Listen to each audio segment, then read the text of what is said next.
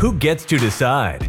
A liberty-based podcast that brings a little piece of sanity to a confused society drowning in a culture of craziness. And here is your host, Seth Martin. All right, what's up, everybody, and welcome to another episode of Who Gets to Decide. This is Seth Martin, your host. Thank you for joining me this evening. Glad you're here and always happy you are listening.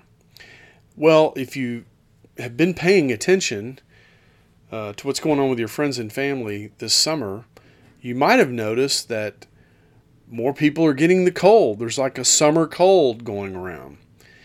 And I just thought this was interesting because in all my years, I really didn't know that many people who got sick in the summertime. Summertime was usually a time where people didn't get sick. So I thought it was kind of interesting and strange, interesting in a strange way, that so many people seem to have gotten a summer cold. And so I wanted to explore this a little bit, listen to a couple of reports. This is a report from, I think it's ABC News. And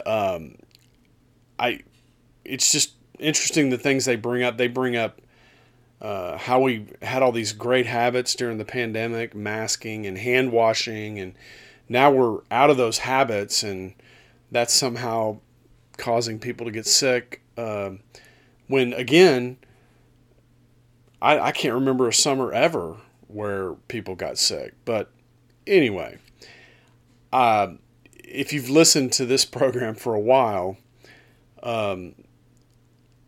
my feeling is that the shots have probably harmed people in very specific ways, their immune system. We talked about the Pfizer study on the Pfizer co-kinetic study on biodistribution and how these spike proteins are being created in people's cells. And I don't know, I think that's, I'm not a doctor, but it just seems like to me that's really harmed people. The other thing I've noticed is people have a hard time getting over whatever they have. Like, it's not just a couple of days and you're back, bounce back and you're ready to go. I mean, I know a couple people that have been sick for weeks with some sort of cold. And or COVID. Sometimes people still get COVID.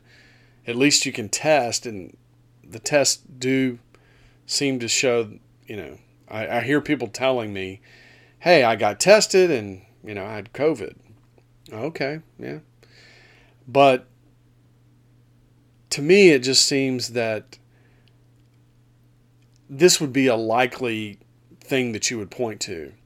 And what you'll soon hear from this report is nobody even mentions any of this. They're just talking about hand washing and mask wearing. It's like, okay, I guess we're going to go through that again, and blame sickness on people's inability to wear a mask, which we already know doesn't stop the virus. I mean, what you could say about a mask is that it keeps you from touching your own face.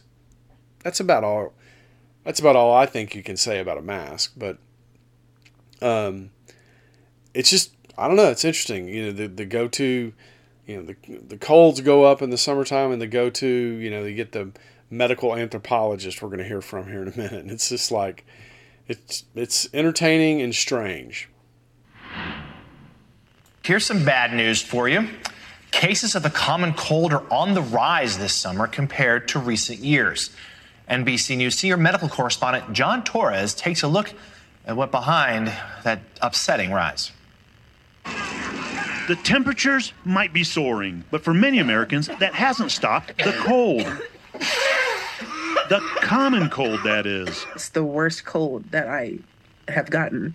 Across the country, it started off with sneezing, then congestion. It's been the summer of sniffles. And just a lot of, runny nose, always keeping tissues next to me.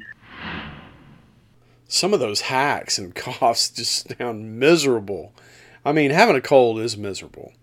But for as long as I can remember, The only time I've ever gotten a cold is when it's wintertime, which makes a lot of sense, right? Because, you get that post-nasal drip and, I'm getting kind of gross here, but people do tend to kind of wipe it with their fingers or whatever, and then you touch something or you touch somebody or whatever, and I can see how the cold can be passed during the wintertime.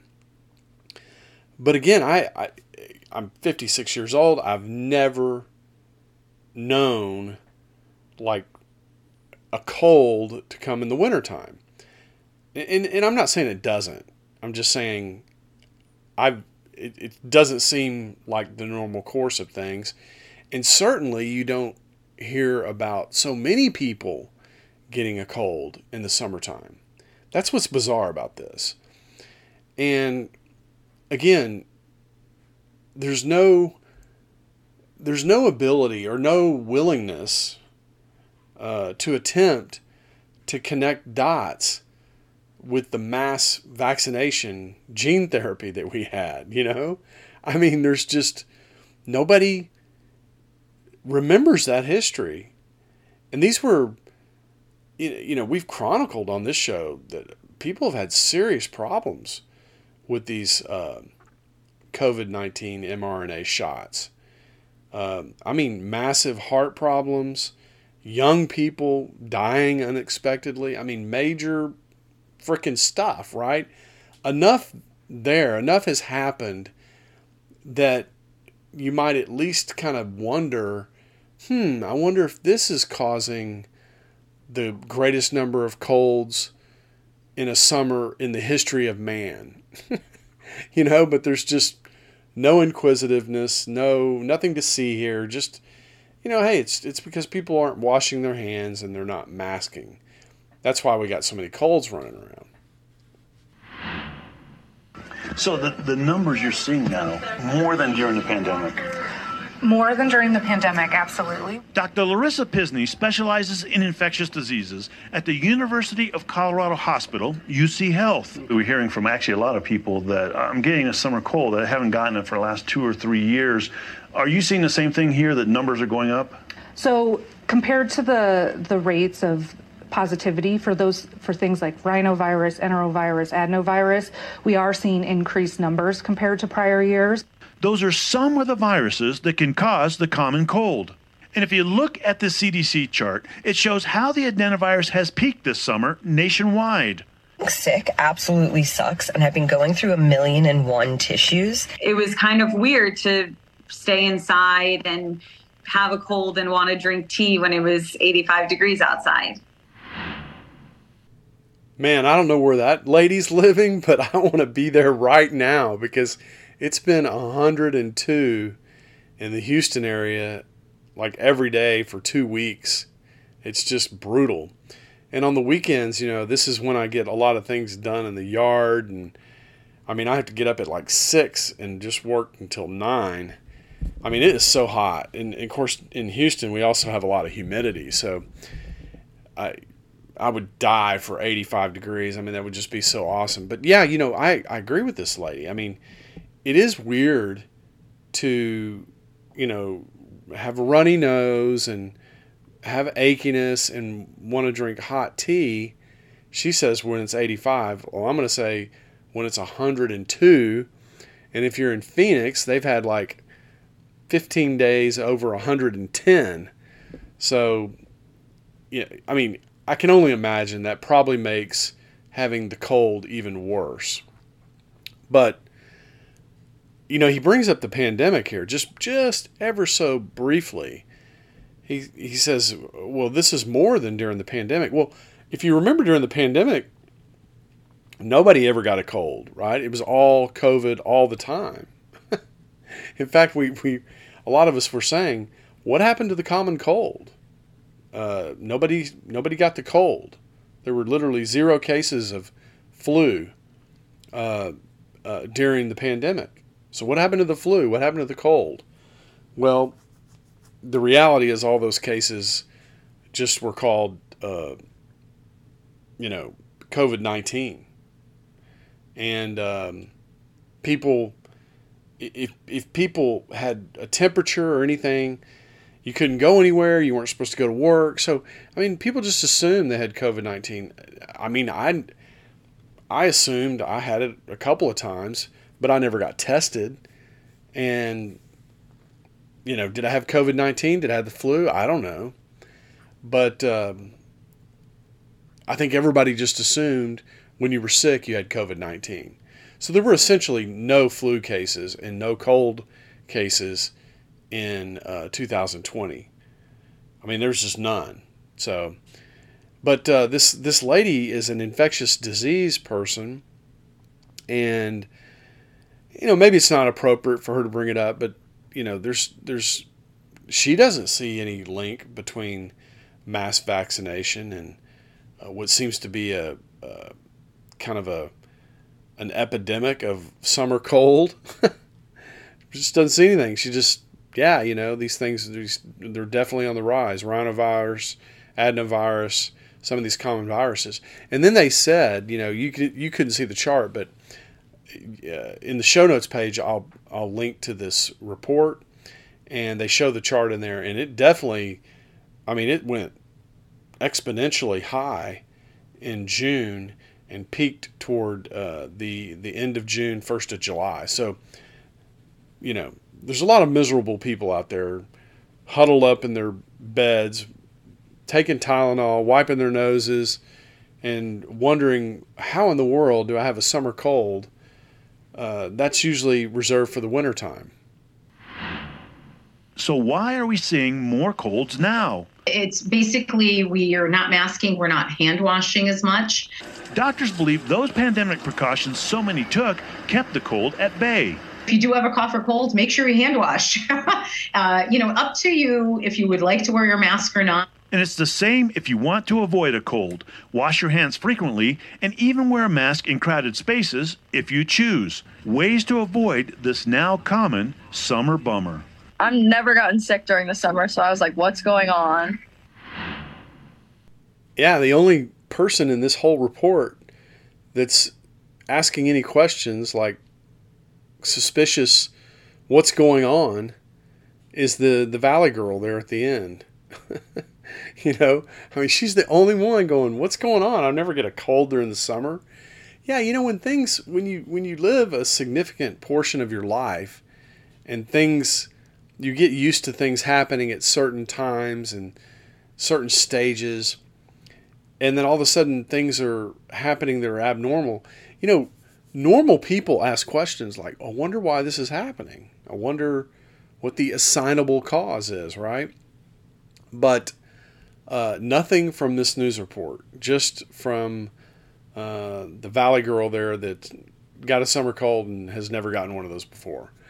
But, you know, this is the thing now, and we're going to talk about this. There's an interesting Carl Sagan interview from, I think, 2012 before he died, and he talks about how we have this technological world, this science world, but so many people in our society are just utterly ignorant of science. Like, they don't really understand anything scientific, and either the media doesn't, or they don't attempt to demonstrate that they understand. So that'll be an interesting talk for later this week. But I don't know. To me, it seems like there's some real damage to people's immune systems, and there's just no intellectual curiosity around this subject. You don't really hear anybody talking about it. In fact, people are still talking about COVID-19 shots. Up until recently, I was seeing commercials on TV, just, you know, I mean, frequently, at least once or twice a day. It seems like they've pulled back on those recently. But I'm sure when the wintertime comes, they'll fire it back up and they'll say, hey, COVID-19's out there, get your booster. It does seem like, and just anecdotally, people you hear talk to, that like their allergies are worse this year than they've been previous years, and they're worse the year before. What is behind this rise? It's a whole concatenation of different factors, including air pollution. We use more antibiotics. We've changed our eating habits. So it's really that we're changing everything around us. And so our immune systems, which are really, really old, are having trouble keeping up with all the changes. This is Teresa McPhail. She's, which is, I think, is an interesting last name, McPhail. there's something about that. But, when asked about this, she's talking about we're making a lot of changes. Our diets are changing, and there's been an increase in antibiotics. Well, look, I mean, people's diet hasn't changed that much over the last 20, 30 years. And antibiotics, we've been hearing about that, about how we've take too many antibiotics. We've been hearing about that for decades. So what is she talking about? I mean, I just think she's really reaching here. Again, she's a doctor, Teresa McPhail, like, a failed doctor maybe. Actually, she's a medical anthropologist. So I don't know if she's a medical doctor at all, or not, but she's a medical anthropologist, which is kind of weird. Like, what does that mean? I personally have never been to a medical anthropologist, so I'm not sure what it is they do.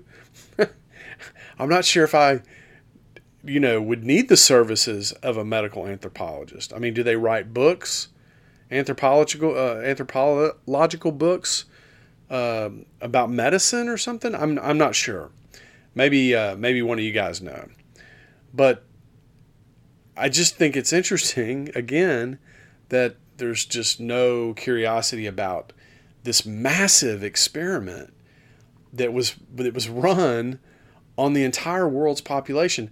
I mean, essentially, what's good about this in some ways is there are major places around the world that didn't get any COVID shots, okay? Like, there are major countries in Africa that didn't get any COVID shots. There are major parts of India that didn't get any COVID shots. So we'll be able to look back on this. 10 years from now or something, and we'll be able to compare what's going on in the United States with what's going on in certain parts of India, where they know, for example, that there were no COVID shots given, no mRNA shots given. What was that name of that state in India? Uttar Pradesh. They didn't do any COVID shots. They basically did what Dr. Peter McCullough prescribed. They used hydroxychloroquine, ivermectin, magnesium. There's a guy famed. Look up Uttar Pradesh, and I don't know how you spell Uttar Pradesh, but I'm sure Google will help you with the spelling. And you'll see that those people, they didn't do any vaccination, and they crushed COVID. Absolutely crushed it. So we'll be able to look back after 10 years to see if there's any negative externalities, to use the economics term, from all this mRNA experimentation that took place on so many people around the world.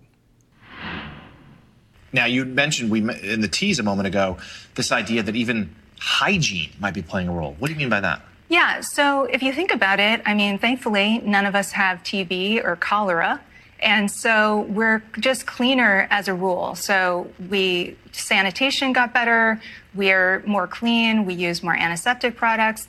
But the problem is some of those bacteria and some of those viruses are actually helpful to us, and we need them around us, and they help train our immune system. So without them, our immune systems are a little bit like a toddler that doesn't have anything to do, and they'll find something to do. And what they're finding to do is pollen and dust mites.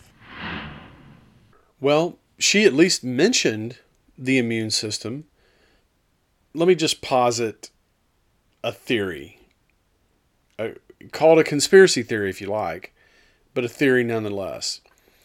If your body is presenting spike protein in your tissue or whatever, somewhere in your body, your immune system is going to be busy attacking that. And if it's busy doing that, it can't be fighting adenovirus rhinovirus and some of these other things. This whole idea about hygiene, I mean, of course, hygiene plays a major role in preventing TB and cholera and things like that. And, what's kind of funny is sanitation just became better. That just magically became better. No, there was innovation and there's a lot to all that, right? But what I thought was interesting is she did at least bring up the immune system, but not in a satisfying way to me personally, because what I have noticed, again, it's not so much that a lot of people seem to be getting sick. What I've noticed is they're staying sick for longer periods of time. Okay? There's people I work with that have been sick for weeks.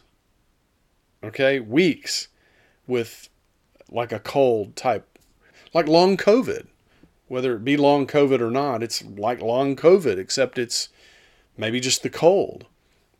And so the immune system, in my mind, has potentially been damaged. Nobody's looking into this. And I don't know when they're going to start looking into it. Maybe, I don't know if more people have to die or more people, have serious medical problems.